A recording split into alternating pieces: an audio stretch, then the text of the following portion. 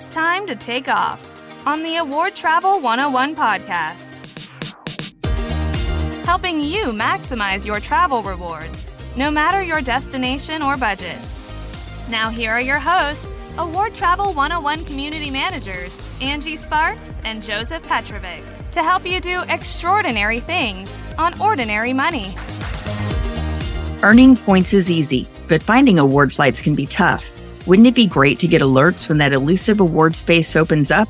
Thrifty Traveler Premium does just that. Thrifty Traveler's army of flight deal analysts are searching 24/7 for flight deals. And it's not just cash, but it's for those valuable award flights too. Plus, they've recently simplified their membership tiers to give everyone access to their Premium Plus tiers.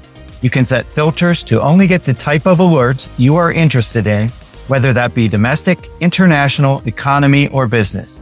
Or if you love the unique one-off flights, check out their new Nerd Alert feature. Never miss another award deal by subscribing to Thrifty Traveler Premium. Use the promo code AT101 for $10 off your first year of Thrifty Traveler Premium Plus and get deal and award alerts straight to your inbox.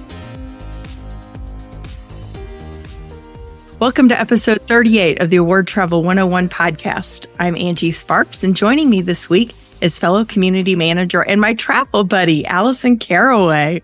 Hey, how are you? Good. Hi, Angie. We just saw each other like a few days ago coming back from our big trip. So 1 week ago today. I know. Gosh. And I still have my lovely souvenir with my beautiful cold that I brought back.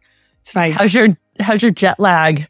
I'm getting better. I don't know if it's the cold medicine. You know how like I hate this when you buy cold medicine and it comes, like, oh, it's supposed to be for 6 hours. Well, I kind of want to sleep for longer than 6 hours. So if I take it at 10 o'clock at night, 4 o'clock in the morning, I'm like sniffing and coughing and whatnot. I'm like, this isn't working so well. So I don't know if it's jet lag that's waking me up or if it's the fact that my cold medicine stops working, but I'm getting better. I'm able to actually stay awake to my usual time and it's getting closer to waking up at the normal time. What about you? Same. Like I'm at least staying awake till like 9 or 10 p.m. at night now, but I'm still waking up like 3:30 a.m., 4:30 a.m. So that part of it I'm working on. And that's so weird. You wouldn't think that, it's 12-hour time difference. So you wouldn't think that we'd be having these issues, but we are. Anyway, so we want to spend a lot of time talking about our trip. So let's get through the other stuff first so we can get to our trip. So our post of the week this week, we have member Elizabeth Holmes Haynes, who had a post saying that she needs to up her hotel redemptions strategies. And basically what happened was she got Hyatt blindness because she has Hyatt status and she wants to earn the points and the nights and everything. So she just only focused in on a specific Hyatt property. Well, it's not that nice of a Hyatt property. As she says, it's okay. It's fine. But right around the corner was this gorgeous Marriott Autograph Collection hotel. And I guess she has status with them as well. And she could have gotten free breakfast with them, all this stuff. So I don't know. It's kind of a reminder to people to don't just focus in on one thing. And I think we kind of did that a little bit in Bali. Have you done that before? Yeah, I definitely think we had some Hyatt blinders on for one of our hotels in Bali. We'll get into that later on. Also, a few of the trips that we've done this summer for baseball, we stayed at Hyatt. And I don't necessarily know that they were the best choice in the cities we were at. So it seems like we just get that status focus going on and like sometimes just make the wrong hotel choice and stay somewhere a little subpar. In Cleveland, I stayed at the Arcade in Cleveland, which is a Hyatt Regency. And I actually got points back because my room there was so terrible. They refunded my points. Oh my gosh. So like the central part of that hotel is really pretty and historic, but the rooms are like a little run down and my shower was leaking out under the bathroom floor to the point that the floor was like squishy from rot. Ew, gross. So, pretty nasty. And I did get all my points back, but like I could have stayed at that nicer Marriott that you all stayed at for the meetup. It was very nice. And probably had a much nicer room. It happens to all of us. Yeah. See, that's why I don't chase status like that, because that way I can be team free agent and I don't care so much about it.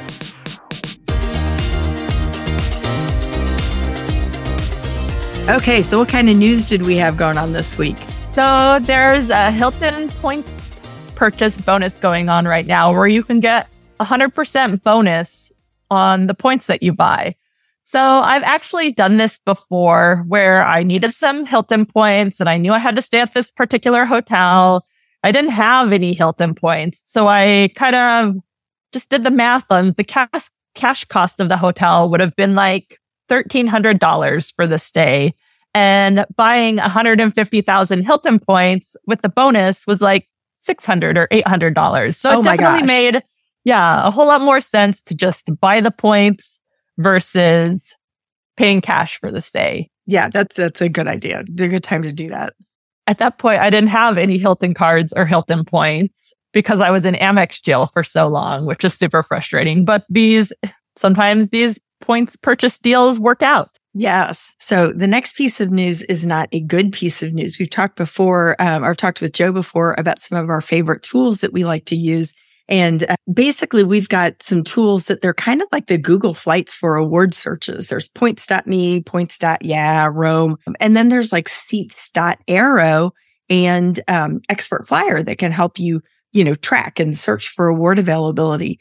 Well, just this past week, Seats.aero got a cease and desist order from Aeroplan that they are not allowed to track their stuff anymore or go searching for it.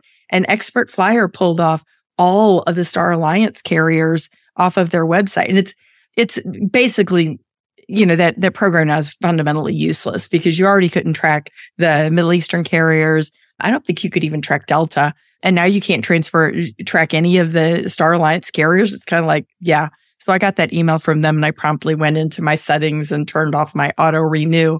You're a big Seats Aero fan though. So have you seen anything with this? I haven't really been looking for flights lately, so I haven't noticed. Somebody had said that they pulled life miles off of Seats.aero and pulling Air Canada, if they have to comply with that cease and desist, will be a total bummer.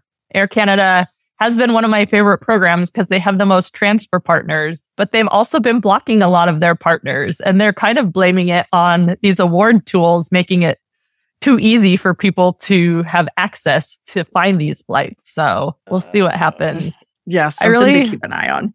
I like Seats.aero. That's how I found my Christmas flights last minute. I just plugged in like USA to Europe and found some flights. And last Christmas, we went to Europe with like 5 days notice for a week-long Christmas markets trip, thanks to Seats.aero. It's one of my favorite tools. Yeah, I need to start playing with that a little bit, but I'm worried that it's going to end up giving me that, FOMO thing again. That's like, oh, look at that trip. No, I can't take another trip. Yeah, exactly. As soon as I get on there, I'll probably come up with a new trip that I need to book.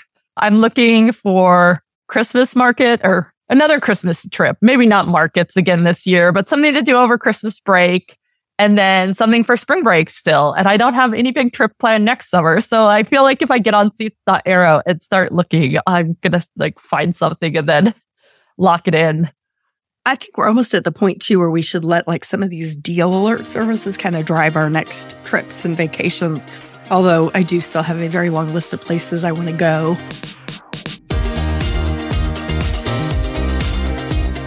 Yeah, as far as places you want to go, what are your trip updates? I know you have some stuff booked. So what are you going to do with all of them? I have nothing new booked that I haven't talked about previously. Everything else is still kind of in limbo. I don't know. I mean, I've got Chicago seminars at the time that this airs. Actually, Chicago seminars will be over. And then I'm going up to the Midwest to see our kids and for my husband to have a conference. But then after that, the next thing I have booked is I have that trip to Australia booked next March and I have that safari booked for next May. But I don't know if P2 is going to want to go on those yet. So I need to pin him down and kind of figure out where he wants to go. And then once we do that, then we can figure out what we're going to do for our next big girls trip again. So everything's kind of in limbo. And I'm not quite to the twitchy stage yet because at least I do have these 2 small trips going on. And I've got a lot of stuff I need to do if we're going to sell this house. So it's kind of like, okay, well, I do need to be home for a bit. Plus I'm getting to the time of year where it's actually nice to be in Florida and I want to be here and play some golf if I could figure out how to play better golf than what I've been playing. It's been kind of ugly lately. So what about you? What kind of trips do you have? The only big thing I have coming up is my Brazil trip. And I was trying to get through our big trip to Bali before I really focused on this Brazil trip. So I hadn't even booked a hotel for this until this week. I booked something and it's next month.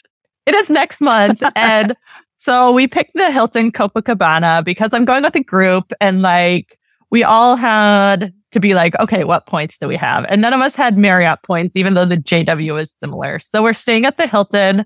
And I just booked it last week, and me and P2 are in a room with 2 twin beds because that's all that was left on the standard rate. Oh, that's funny. So he was kind of that's really annoying. So I guess hopefully when we get there, we can talk him into can we at least get a room with 1 bed? It doesn't have to be fancy. It doesn't have to be a sweet upgrade, but can we at least sleep in the same bed together on vacation? We are married, I promise. Yeah, I've been working on my Brazil stuff this week. I still don't love my flights going there. I actually have 2 things booked.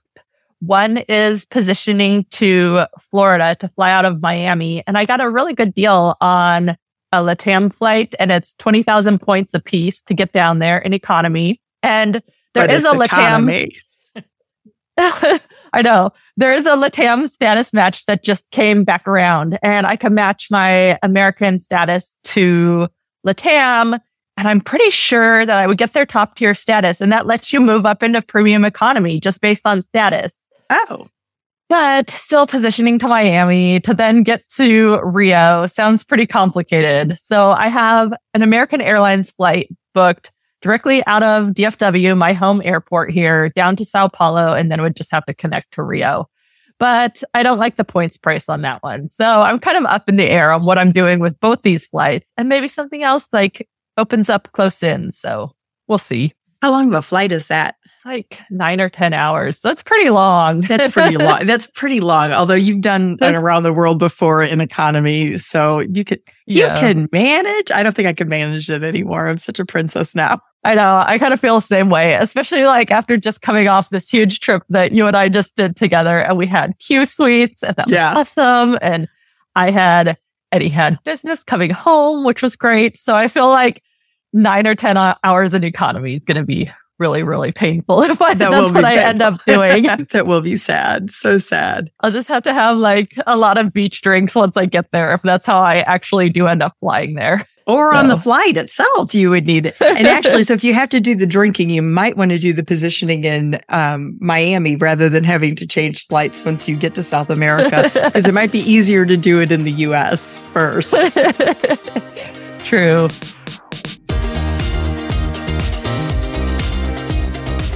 So what bonuses have you been working on? I have not gotten anything. I closed one of my business platinums just yesterday, and I went in today and looked, and they reversed the annual fee, and I got my final wireless credit on that. So I have a huge negative balance on that account. So I've had to request a check, and I'm actually going to call today to Chase to start the merry-go-round of close my product change my CSR to an original freedom that earns ultimate rewards. And then hopefully a new sub will come out for the CSP, the preferred, and I can apply for that one. I've had it since it launched. So I kind of feel I don't know, cutting off a limb or something. It feels really weird to cut it off, to close it. I felt the exact same way when I downgraded my CSR and had it since the beginning. I was I feel like I'm losing a family member. Yes. Which is silly. I shouldn't be this emotionally attached to a credit card. And I've got, the benefits that the card offers. I've got other cards that offer the same thing. So the only negative is that I'm going to have P2 on the call and call Chase to reconnect our Ultimate Rewards accounts, probably. And did you have to do that? Because right now, his Ultimate Rewards get transferred into my CSR. Well, I'm going to move everything over to my Inc. Plus, and I'm going to have to then somehow have that connected to his Ultimate Rewards account. Now that you mention it, I bet I have to call also. You're welcome. Because my P2 was also connected to my CSR. And I don't think we've transferred points between each other since I made my downgrade move on it. So I'll probably have to call. Joy. As far as new cards for me, I got 2 Hilton cards in July and had been working on the minimum spend for those. And I finished those up right before our trip to Bali. So I didn't really have time to get anything new. I probably could have like rushed and picked something, but I hadn't really like thought about it or strategized on it. So right now I don't have any brand new cards. So I'll have to pick something out. I don't really know what I want. Didn't P2 try to apply for one though the other day and he's in Amex jail? Yes, P2 is still in Amex jail. And when the family changes came out last week about the Amex Gold card, and you're not able to get a sub on it if you've got a Amex Platinum sub, some of the referrals on the Gold card were not showing the updated language yet. So I was like, okay, P2, hurry up and apply for this. Like, this might be your only chance at it. And he went to apply and he's still in Amex pop-up jail. So frustrating. I'm debating, and truly, this is one of those, I really don't want the card. I don't need the card, but because I might not be able to get the card, I'm considering I should get a Hilton Surpass because both P2 and I both have an Aspire, and I have other cards that I use for grocery. So I don't really feel the need to have a Surpass. The only way you get a free night certificate on that is if you spend $15,000 on it on a year, and I'm not going to do that, but I might not be able to get it and I might want it. So I don't know, but I probably won't do it. But yeah, I definitely feel with the moves Amex is making, like how is Hilton not on the chopping block next for this family of cards rule kind of stuff? So. I think it's going to happen. I don't want to speak it out into the universe and make it happen, but I just can't see how it's not going to. But yeah, with everything else, they've added it too. So. I know. Okay, highlight feature. Hey, let's talk about our trip to Bali. So we're going to title this episode, Doing a $12,000 Trip for Less than $1,500 Out of Pocket and Some Points. So let's talk about our flights. We all four of us flew QSuites over I flew with one of our friends out of O'Hare, and we got to Doha. And you and the other Texas gal all flew out of different Texas airports and got to Doha actually before us because our flight was delayed. And then we had a nice, lovely long layover in Doha. How did you book yours? Mine was, I'm pretty sure I used City Points to book using Qatar directly. And it was 100,000 points plus around $200 in taxes. I used to be real good at tracking how I booked flights and what I transferred where and how much it costs and stuff. And I really slacked off. And I'm like, oh, it sounds like a good deal to me. And I'll just transfer willy-nilly and book stuff. As long as it doesn't seem like a bad points price, I just go for it. So I'm the same way. I definitely had to go back and dig through emails and I'd be like, I'm pretty sure this is what I do. Well, I booked similar. I transferred 100,000 membership rewards over to British Airways, and my BA account and my Qatar account are linked because I have way more MR than I do City thank you points. And I really kind of want to hold on to my thank you points for Turkish. And so, but I think same thing, 100,000 points, $201.50, I guess, in taxes and fees. And of course, if we had waited, it potentially could have shown up on AA for only 75,000 points, but we were able to book it exactly a year out when Qatar has not released it to partners yet. And as it was, we couldn't get all four of us on the same flights. We had to be on separate flights getting over to Doha and then separate flights continuing on to Bali. Because your layover, mine was 8 hours, which then ended up getting cut to 7 hours with our delay leaving Chicago. How long was yours? Mine was a 14-hour overnight layover in Doha. And it was actually kind of cool because they have the Auric Airport Hotel and it's in the airport inside security. And it was just so convenient to be able to meet up with you guys. We lounge hopped between the Al Morjan business class lounges in the Doha airport, which those lounges are fabulous. They really are. Yes, huge food spreads, huge community space with tons of seating. I can't ever imagine either of the Al Morjan lounges getting full. really great, like shower facilities. They could store your luggage. Everyone talks about the first class lounge there. And I can't even imagine how incredible it is because these 2 business class lounges were just insane. Like so much better than anything here in the US by far. Oh, hands down. Hands down. Yeah. Well, and it was nice because so our flight got in later and you guys were already in I guess the old lounge by the Bear, which I had never seen the Bear because when I flew through there back in March, our flight, we only had like a 3-hour layover and we actually had a bus gate and everything. And so by the time we got there, I wanted to hit the lounge. I wanted to take a shower because I knew I had a 15-hour flight ahead of me. And it's like we came through security, went into the lounge, took a shower, left the lounge, went to our gate, and I never saw the Bear. So we got, Lisa and I got off our flight.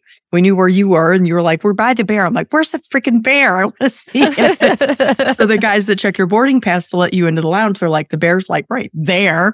And all I had to do is kind of turn my head. I'm like, oh, there it is. So we went up there. We stored our luggage, had met you guys for some champagne.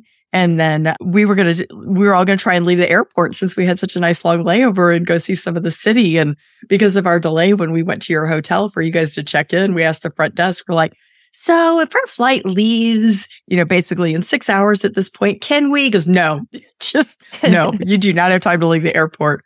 So I was surprised that hotel was like inside security. That's really, really nuts, but it was nice. And you got a good night's sleep, didn't you?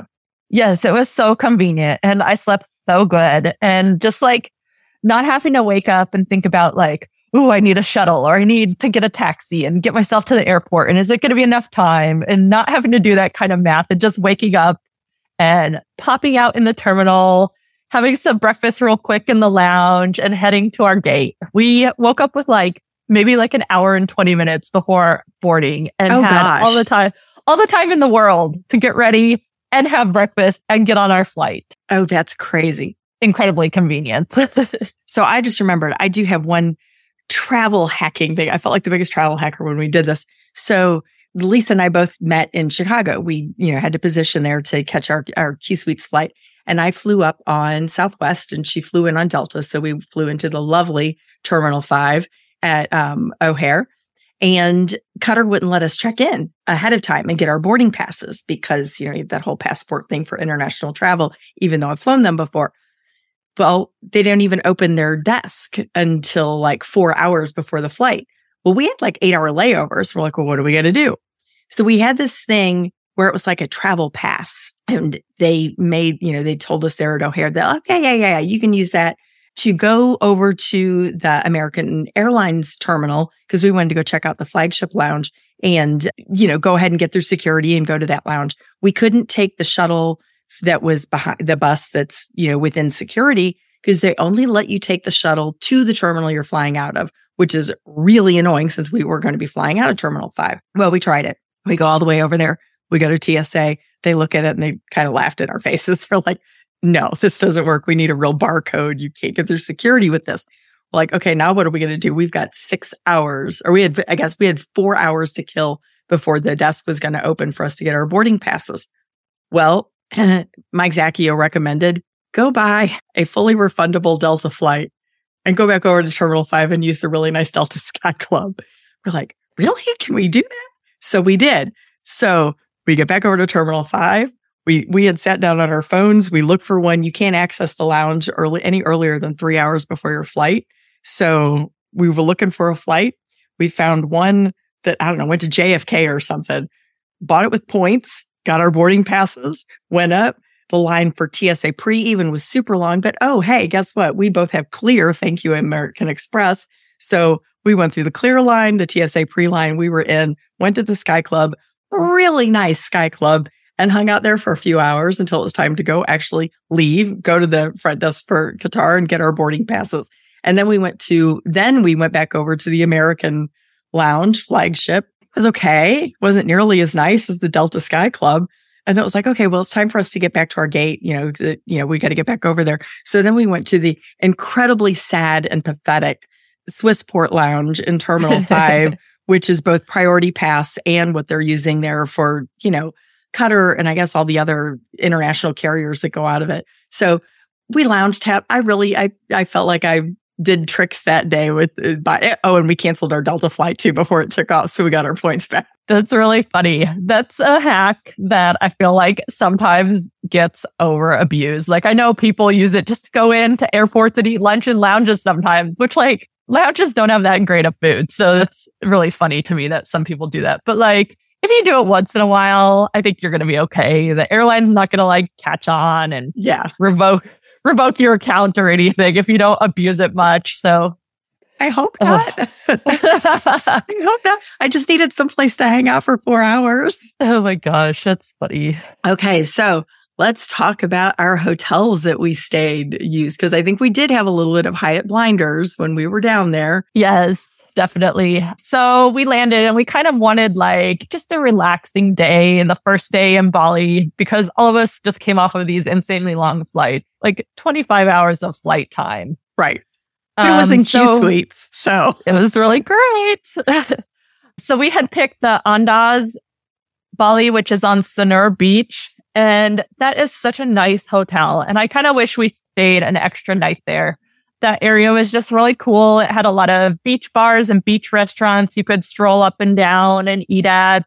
Some really cheap massages, and the hotel was great. $8 massages, you all. Angie and I went back twice, 2 mornings in a row for these $8 massages. It was excellent. And it was called a 4-hand massage. We had 2 ladies working on each of us, one working on like your lower body and the other on your top. And we're flashing the world here. They're like untying our bathing suits and whatnot. We're like, hello. But oh my gosh. Although I will say I did have some bruises because some of those places that they worked were a little, I guess, sore. But $8 massages. I would definitely have done a few more of those if we'd stayed there. Yeah, I was really thrilled with that hotel. Like our room, we didn't get suite upgrades because we want 2 beds when we're traveling together. So we don't have the option to get into a really nice suite. Those all pretty much have king beds.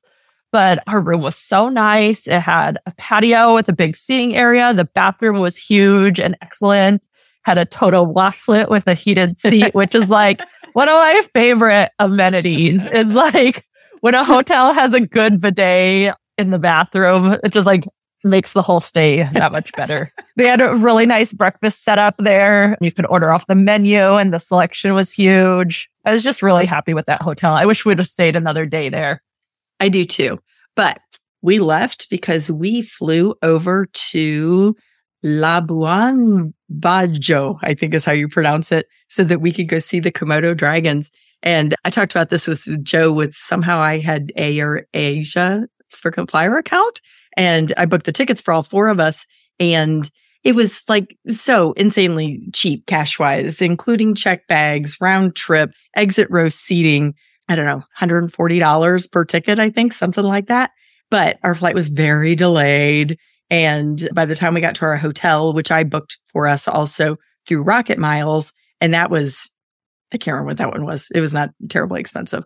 I earned I earned like 2,500 AA miles for booking that. And it was, I don't know, $150, $140 for 2 nights there. So pretty cheap. And it did have 2 beds, no free breakfast, but food there is so insanely cheap. It's crazy how cheap Bali is. If you can get there, you could live like a king or queen in our case.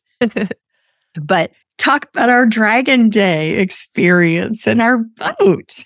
Yes. Oh my gosh. So we had booked a boat tour through Klook, which is kind of one of those online third-party travel booking agencies, I believe. And so we show up on this boat.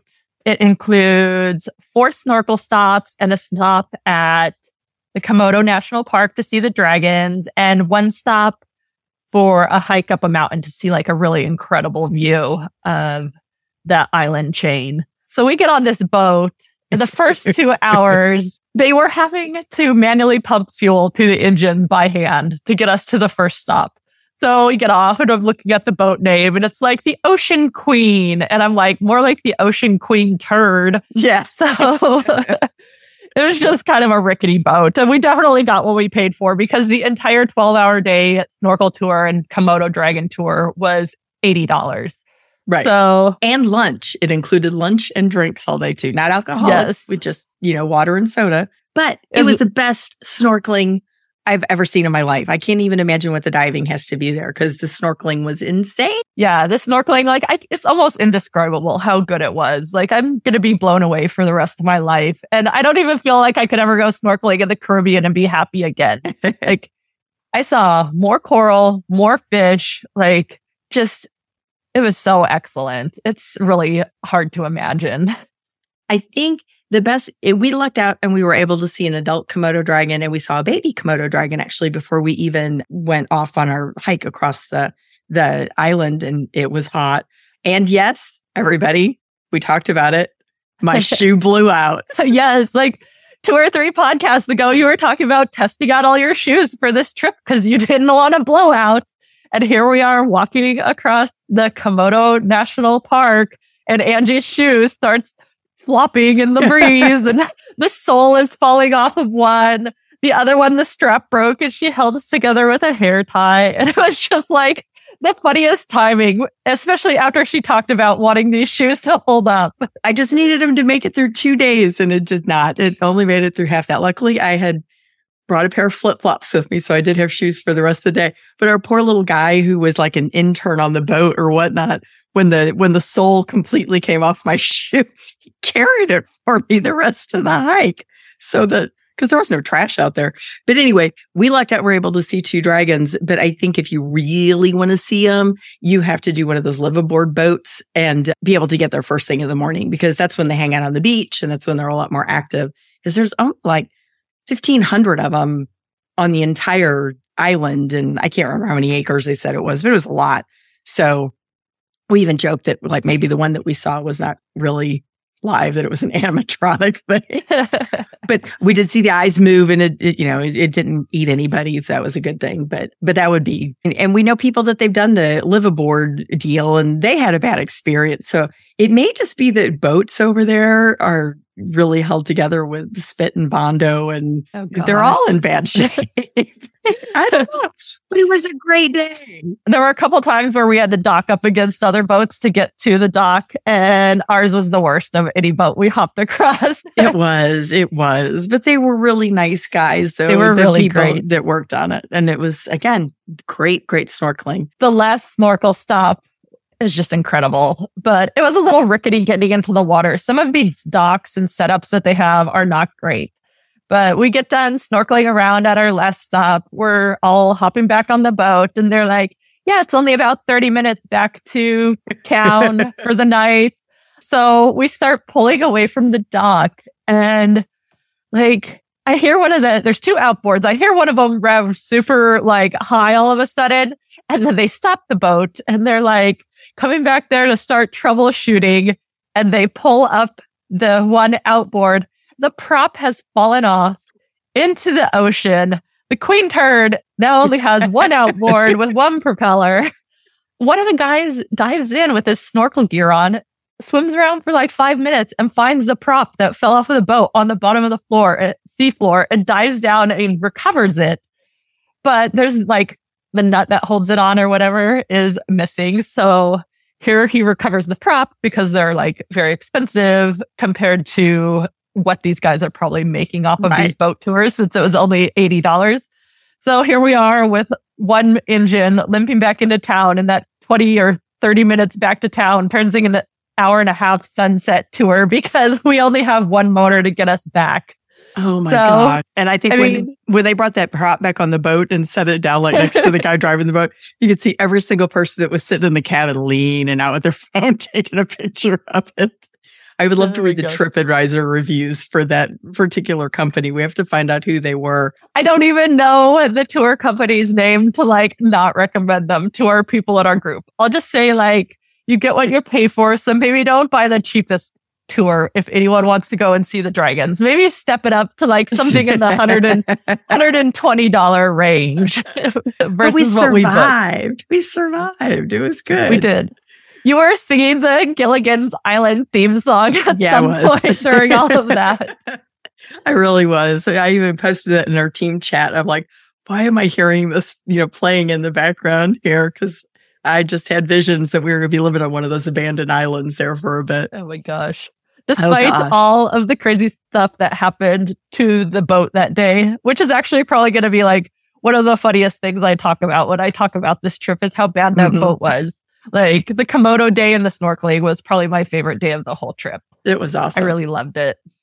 So then we flew our Air Asia return flight back to Bali.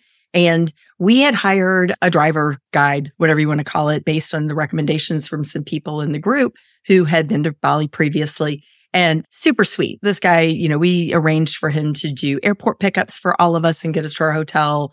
He took us to one of the temples our first night there.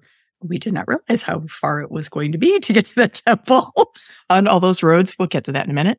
But then he picked us up from the airport when we got back from the Dragon Day, and we just sightseed all our way up to the Alila Ubud. And this is where we had our Hyatt blinders on.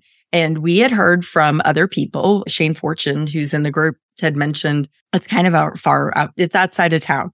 Well, we knew we weren't going to spend that much time actually in Ubud itself, that we were going to go and see all the stuff around it. So we didn't think it would be that big of a deal. And the only thing that was really an issue with it is we were kind of captive for all meals and they weren't good. There were some things that were, oh, that's really, really good. And others, it was like, ooh, that's really not at all. And service was not great as well. I mean, they were, again, super friendly, but they took island time to a whole new meaning in some ways. So, the day that we actually did go into Ubud itself, there's a bazillion hotels, but there weren't any Hyatts there. But there was a Four Seasons. I think there was a Ritz. So even if we wanted to stay at another really high-end hotel, there were options, but I think they were a lot more expensive. But my room was spectacular. I had a treetop villa. They didn't have any 2-bed rooms available. So each of us had our own room the whole time. And you were the only one that got a standard room on points. The rest of us all had to do villas. But yeah, I could have moved into mine. It was so big. It was huge. Yeah, you guys had really excellent rooms. You had the treetop villa, and Karina and Lisa both did pool villas. So not only did they have like this huge, amazing room, they also had a swimming pool in their own courtyard. Yeah. So one night we hung out at Lisa's pools. So I think your rooms were like 15,000 World of Hyatt nights a night points a night, which is just insanely cheap. Mine, I had used Open Hotel Resort or Open Hotel Alert to get the standard room for the nights that we were there. Mine was only 6,000 points a night. So, see, and I gladly would have paid that rather than the bazillion dollars I paid for mine, because we didn't spend any time hanging out in our, luxurious rooms or whatnot. We were in the car all day, every day. I guess the last day that we were there, we kind of hung out at the pool a little bit, but that was even down at the main pool. So I've got to say, my room was really pretty darn nice, even though I was barely on the resort, because your room was awesome. We came and took tours of each other's rooms, and I loved yours. I kind of wish I would have done it, but I was being just super cheap with my World of Hyatt points when I booked this. And I was like, this is like, I'm going to get an Alila check mark, and that's going to be like my 10th Brand Explorer. So I'm going to get a free night from it. I also rolled over to Globalist and met it for next year off of this stay. So so much came together for me for a 6,000 point night room. So it was pretty great. That's awesome. Yeah, I do totally agree. Like on the map, this hotel does not look like it's a long way outside of Ubud. But once we realized the traffic situation all over Bali, it just takes forever to get anywhere. So once we came back to the room every night, we didn't want to go back out into traffic to eat in town. And we kind of got stuck with these bad meals at the resort. So yeah, and they aren't good at making mixed drinks either. So if you like beer, I think you'd be okay. I hit my lifetime limit on beer when I was in college, so I don't drink beer very much anymore. So it was kind of like the only time I think that the drinks were good was when they did happy hour by the pool. Those were okay. Those weren't too bad. So the prices on everything was just wild though. Like beers, maybe like $2 a beer. The mixed drinks during happy hour were, I think, $6. $6 or so, because they were like 80,000 Indonesian, which translates to like $6 for mixed drinks by the pool. Because we had ate at the hotel the entire time, we put all of our meals on our room. Mine came up to like drinks meals for 3 days was like $88 once it was translated to US dollars. So cheap for 3 nights. Yeah, 3 nights stay in a hotel, eating and drinking. You cannot actually. I mean, just crazy how cheap it was. Ridiculously cheap. Ridiculously cheap. Let's see. So then our last night, we used an IHG free night certificate of mine from my $49 card to stay at the Intercontinental on Jimbaran Beach, which is super close to the airport. I wouldn't have wanted to stay there very long. It was a huge resort, huge. And it was a lot more expensive than other places. Like when we had dinner there, the meals and the drinks were a lot more expensive than what we had seen elsewhere in the country. But it was really nice to only have like a 20-minute drive to the airport the next morning versus the 2 hour, the hour that it took to get to the hotel when we landed, when we first got there. So it'd be good for that. I think it's one of those, it's a great place for people like to live in Singapore or whatnot. It's only a 2-hour flight to Singapore from Bali. And it's so close to the airport. So I can see them coming down just for the weekend, and it's still dirt cheap compared to what they would have to pay up in Singapore. So total points. So let's talk about so then Alice and I went to Singapore for a couple of days. When we first started planning this trip, we only wanted to be there for really just a week. It's one of those, it takes a long time to get there. It was 2 days to get there. And I'm like, if I'm going to be that far away, I want to go see something else while I'm over in that part of the world. So I looked into how long of a flight is it to get to, Australia or New Zealand. And it's still far. It's like 8 hours, I think. But Singapore, 2 hours. And I have wanted to go to Singapore since I saw Crazy Rich Asians. Of course, I watched on the flight over. And so I'm like, I'm going to do it. So I plan to leave on Saturday. And you originally had a different flight booked. And then for a host of reasons, you were going to change your flight. And I convinced you to come to Singapore with me. Yeah. So we had 2 nights in Singapore, 1 full day, but we saw so much of the city during that time. We walked our feet off. 22,000 steps that day. Uh-huh. We had stayed at the Andaz Singapore. It was 20,000 World Hyatt points a night. Totally reasonable. We were hoping to stay at the Conrad, but space never opened up for a standard night there. So yeah, because I had free night certificates that I really wanted to use there. But again, they would never open up standard nights. And the other places where we could have used them weren't as desirable of location, because the Andaz was great. It had a metro stop right there in the base of the hotel, which, we kind of messed up a couple times trying to find our way back into the hotel when we came back. But that's more the markings of the hotel than us. I'm sure of it.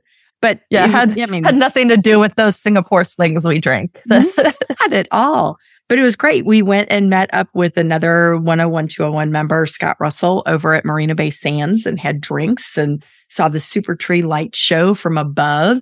And thankfully, Scott bought our drinks for us. Thank you, Scott, because Singapore's a lot more expensive than Bali. I think I spent more for my 2 nights in Singapore than I did for my entire week in Bali. By a lot, actually. And I paid for hotel rooms over in Bali. But then we went to the Newton the Hawker Food Center that night and, kind of fulfilled my dreams. And I tried weird things, which I am a very picky eater. So that was fun. You actually tried a ton of stuff on this trip that I didn't think you would try. In Bali, one of my top 3 things was to try the Kopi Luwak coffee, which is the coffee that comes from the civet cats that digest it, poop it out. Coffee. They wash it, they clean it, they do peel the shells off. It's totally clean. You're not drinking poop. And Angie swore up and down she was not going to try this coffee. And she did. And I was so proud of her. And I did not like it. I did not like it at all. But I do drink coffee. So yeah, it didn't do anything special for me. I didn't find it the taste that unique to go out of my way to have it in my regular life. But it is something that I wanted to try because it's unique to Bali. We also wanted to try durian. Yep. And our guide was so sweet. He was like, oh yes, my mom has a durian tree in her backyard. And I'll just call her and see if one has fallen. Because when they fall off the tree, they're most ripe and taste the best. So he picks us up that morning. He's like, I'm sorry, my mom didn't have a durian fall last night, so I don't have one for you guys. So as we're driving up, this was the day we went to see the temple on the lake in Bali, which is like in the northern part. It's one of like the top temples in the country. It's beautiful. It's so gorgeous. And we also went to see the UNESCO rice paddies that day. So as we are driving along on these nice like back road, farm roads, we see a durian stand on the side of the road and he stops and we pull over and here we are just like out in the Balinese countryside trying durian. Yeah. And I kind of held my breath because I didn't think I'd be able to eat it until it was like in my mouth. Like if I would have smelled it, I don't think I could have done it. So I was kind of holding my breath. I took a bite and like, I actually liked it. It was like pretty good. And then I smelled it and I was like, ooh, this is real weird. And we had not used gloves picking it up and it's kind of gooey and like we got it on our fingers and I could smell durian for like the next 4 hours, even after like hand sanitizer and going to the bathroom to wash my hands a few times. That smell just lingers like crazy. Yeah, but it tasted good. I don't think I'm going to go out of my way to buy it and eat it again. But yeah. So I was very brave. It's definitely not an affordable delicacy here in the United States either. I think that roadside durian was like $3. It was so cheap and affordable there. So perfect place to try it. Yeah, because then if you don't like it, it's not like you just wasted a ton of money on it at all. Yeah, Lisa was not a huge fan of it. She tried like one bite and was like, no thanks. And Karina loves it. Like she devoured like most of the rest of it. So no, I was happy to try other things that they had there. I was like, okay, I'm ready. Let's move on. Something else. So after 2 very action-packed days in Singapore, actually really a day and a half, not even a day and a half, a day and a night, it was time to come home. And my flight was much earlier than yours. I flew Singapore, the longest flight in the world, from Singapore to JFK. And I was in business class and people had told me to get seat 10A because that was the, straight on seat, no weird angled bulkhead. They were wrong. It still had a weird angled footwell, but it was a great seat when you were sitting. I typically don't do bulkheads because I don't like the proximity to the galley. And there was no bathroom at the front of the plane, which that was nice. I didn't have to worry about people like standing there to use the restroom or hearing them going in and out all night. But I definitely could hear the people in the galley working all night. But the seat was super comfortable and it was a huge in-flight entertainment system. And it was, really, really delicious food. I probably have never had better food or better service on a flight. But it's such a weird seat because it's not like you normal business class seat, you're sitting in, there's a little button, you push it and it can recline and you get feet rest coming up and you can go lay flat and it's great. On this, you got to get up and like push buttons and flip seats and whatnot. And you're basically laying on the back of the seat and it's hard as a rock. It took firm to new levels. So I did not love that.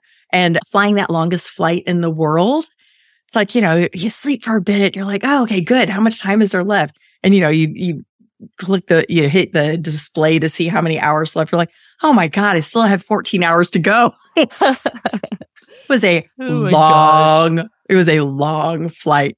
I cannot imagine how people in the back of the plane did that because it was that long, but I could check that mark off my list. And that actually gave me an around the world trip. So I don't need to do it again. I definitely preferred QSuites to my Singapore flight, even though the food was probably better on my Singapore flight.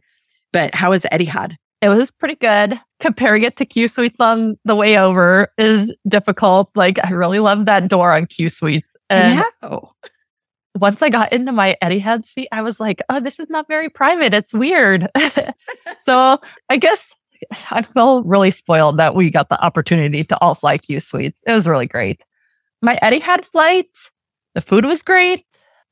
I was so out of it, I think, just for exhaustion from the trip that I actually don't remember a bunch of it. I ate, I laid my seat down and I like napped on and off for most of both flights. So I don't know. It's okay. Which sounds like so spoiled to be oh gosh, we're so spoiled. Business class flight was just okay. So That flight for me was Etihad, Singapore to Abu Dhabi to JFK. It was 87,000 points and like $120 in taxes.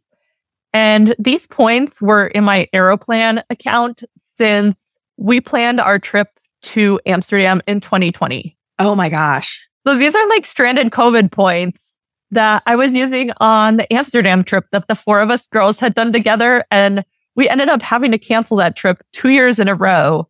And the third year we booked it, we had booked some other flight to return.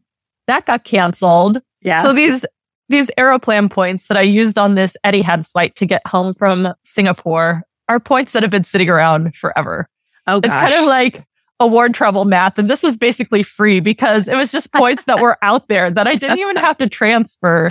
Like none of my balances changed except for that one random program over there that I hadn't looked at for a while. Oh my gosh. So like it felt like this flight was basically free for me. Award travel math. Yeah, I like that. Yes. I paid 112,000 points for my Singapore flight, and everybody transfers to Singapore. For some reason, I transferred Chase points because I don't know. I'm just so used to transferring my Chase points that was the thing to do. It took for freaking ever. It took a full 48 hours for those points to transfer. And I was stressing every day that flight was not going to be there by the time the points arrived. And they finally did. And you used to be able to call Singapore and put a flight on hold, and they would hold it while you waited for your points to transfer. And apparently there are still some data points where people can call in and they've gotten to a nice customer service rep who will do it for them. But for the most part, they don't hold flights anymore. So it was very much a nail biter. But I have heard from other people that transferring from Amex is instant. So that will be my go-to path in the future if I do book another Singapore flight, is to transfer from Amex instead. So I like your pricing way better than what my pricing was. But I got to fly around the world. So I'm going to take that as my win on that one. So that was good. I had transferred Amex over to Singapore just for like the 2-hour flight from Bali to Singapore. That was only 8,500 miles, Singapore miles for that flight. I don't know what you paid. I think you paid a little bit more because you had stranded miles somewhere. I had stranded life miles, my favorite. So I used 14,000 life miles for that same exact flight. But you tell us about your thing. Not only does Amex to transfer instantly to Singapore, I had booked a Singapore flight maybe almost 2 years ago. This was the time that I went to Scotland for the Open golf tournament there. And to get to Scotland, we had flown Houston to Manchester on that Singapore Fifth Freedom. When I transferred those Amex points over to Singapore, I instantly got an email that said, "Congratulations, you have earned KrisFlyer Gold status." And there was a promotion I had no idea was even out there that if you transferred miles in, it somehow counted towards status. And I have had Singapore Gold status for almost 2 years because they keep extending it. That's crazy. And I know. It's just like this surprise status. And I've used it like more than once. And we used it on this trip because when we checked in for our Singapore flight from Bali to Singapore, she was like, "Oh, you have status. You get access to our lounge that we use for our business class passengers just because you're Singapore Gold." So again, my surprise status worked out for me and Angie to be able to go into a little bit nicer lounge than what the Priority Pass lounge was. So yeah, we should have actually ducked into the Priority Pass lounge just to check it out since it was there. But yes, just to check out both. I think that was their whole exhaustion thing. It's like, I'm tired at this point. I just want to sit here for a little bit and drink some coffee. But yeah, that was a really nice little perk and benefit to have that, because we were in the back of the bus for that particular flight because we were both in economy on that one. It was a 2-hour flight. They still managed to feed us a full meal, and it was good food. It's like, okay, U.S. Airlines, pay attention. Why can't you do stuff like this? So, yeah, that was great. Short flight, but really nice. So what would you change about our Bali itinerary other than the stay an extra night at Sinor and not stay at the Alila Ubud? Yeah, definitely. I thought 3 days in Ubud was too many days. I think the sites we wanted to see, we could have done in 2 days. And Ubud, the town itself, if we would have stayed in it instead of outside of town, we would have got all we needed out of Ubud in 2 days and would have been able to have another beach day. Yeah. I think we also, if we would have known how crazy traffic is there, we would have like outlined the order of operations on a lot of stuff differently. Like when you look at Google Maps and it tells you like a time and a distance, just double that, because everywhere we drove in Bali felt like it took forever. There's no highways. It's always either back roads that are windy, twisty. You have to slow down through these little villages, or you're in crazy city traffic when you're like in the Denpasar area. It just took forever to get anywhere. The last day, we barely even got to see that IHG Intercontinental property because we went down to the Uluwatu temple to watch a traditional dance and also just see the temple at sunset. And that took, I don't know. It took 3 hours. 3 hours to get down there between Ubud and there. Took 3 hours and then like another hour to get back. And by the time we got to the Intercontinental, it was dark and nearly bedtime. Yeah. We've got a pretty funny story about Uluwatu also. Like funny in a terrible way because the monkeys at that temple are the naughtiest little monkeys that have ever existed. So our guide warns us as we're getting out of the car. He's going to park the car and has dropped us off at the entrance. And he's like, just hold on to your stuff real tight. Like the monkeys there are kind of bad. So just like, don't wear sunglasses, keep your phone like put away and stuff. And as we're walking in, we see a lady like casually holding her phone by the little poppet on the back. A monkey runs up, grabs it and runs off into the woods with her phone. And we're like laughing and we're like, oh my God, bad. Like it's true. Like these monkeys are so bad. So we're going up, we're like getting close to the temple. And the next thing we know, one of these terrible monkeys has stolen Karina's phone and ran up onto the top of the temple with her phone, starts chewing on it, like is ripping the cover off, chewing on the cover, throws the cover away, and is like running along the roof line with her iPhone. And we're like screaming at it. Some people are like throwing things at it. Someone's throwing food at it, and the monkey finally drops it. It slides down off of the roof. A tourist catches it. And then there's these scammy people that are at the temple. That scammy person rips it out of the tourist's hand, takes it, and is like demanding money for Karina to get her phone back. So she ends up paying it and gets her phone back. And like, we're just real cautious around these monkeys. Angie was going to beat them off with a stick at one point. They stole a water bottle out of my hands. It was like, okay, I'm not going to pay to get a water bottle back, but I'm just standing there. And it's like, they were fast. And part of it is because those scammy people have basically trained the monkeys to do this, because the monkeys know if they steal something shiny, that these people are going to throw food at them. So, hey, cool, I get food. And then they can throw the shiny thing away. And the scammy people get the shiny thing and try to sell it back to the owner. So it's one of those, everybody's like, oh, you have to go to Uluwatu. You have to go to it and whatnot and go see it. You really don't. But I would have had so much regret if we hadn't, because I would have thought, what did I miss? But, it wasn't nearly as pretty as the first temple that we went to at sunset that also took 2 hours to get to and 2 hours to get back to our hotel. And we didn't have to deal with naughty monkeys at the first temple. But, you're going to go. It's like when you go to England and you go to London and people say you don't need to go see the changing of the guards, really. But you do. You kind of just have to go do it because you got to check it off the bucket list. So just be prepared. Keep your phone locked up. Don't wear sunglasses. We saw so many pairs of sunglasses scattered all over the ground that they had stolen or broken. They're naughty little monkeys. They're awful. Versus the lovely sweet monkeys that we got a monkey selfie with at the Sacred Monkey Forest in Ubud. So they were cute. I like them. Yeah, they were cute. They were entertaining at the Sacred Monkey Forest. Definitely a lot nicer monkey experience there. Yeah. Let's see. I think if you're staying at that Alila in Uluwatu, the really gorgeous one that looks out over the ocean off of the top of the cliff, like the Uluwatu temple is definitely like a go-to. But if you're staying somewhere like north of the airport, don't go out of your way to go there. The other temple we saw at sunset was called Tanalot. And despite it taking a while to get there, that one was a lot prettier out on the ocean at sunset than the Uluwatu one. So I guess just like pick what's in close proximity and definitely consider that when you're in Bali, because just driving places is out of control. Yeah, that's pretty insane.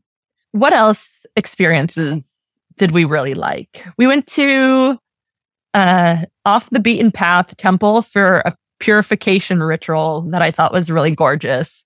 There's a temple that's shown on Instagram. You'll always see like influencers posting about this one.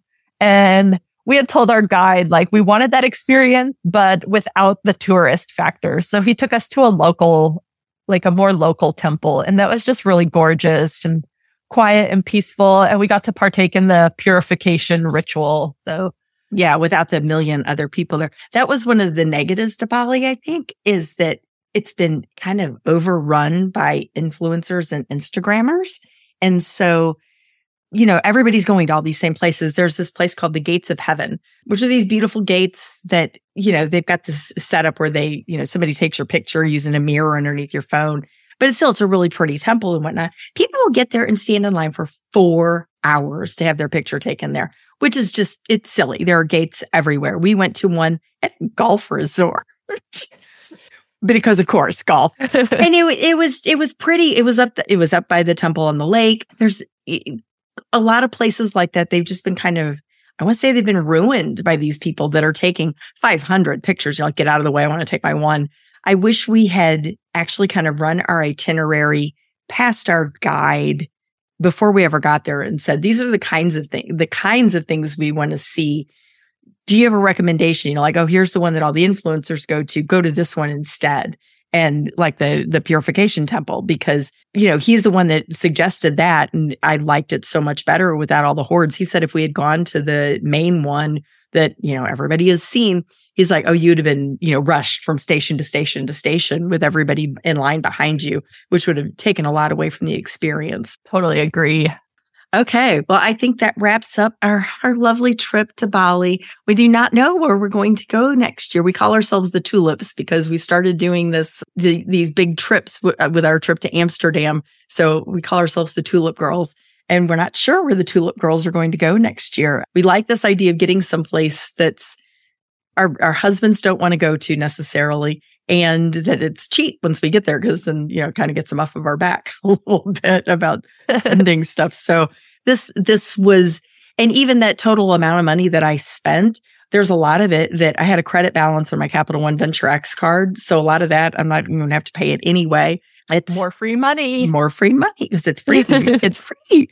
But anyway, so not sure where we're going to go. So if you guys have suggestions, we'd be interested to hear what you think. One of the issues that we, of course, run into is that we all travel a lot. So it's hard to find a place that everybody wants to go, or that somebody hasn't been to recently, or that somebody doesn't want to go with their spouse. So we're open to suggestions.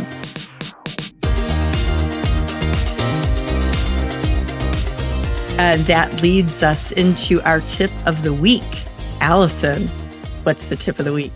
Go to Points and Miles events and meetups to make friends, because the four of us met at a meetup and we just started chatting, and over time we became really good friends, and we all knew we wanted to do these trips, and we're great travel partners now. Like, we are. It's really excellent.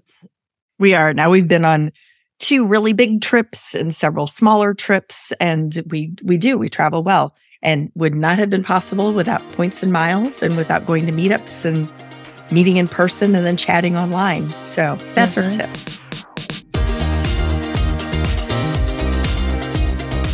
Allison, where can they find us? You can always find us online in our 100,000 plus member Award Travel 101 Facebook community.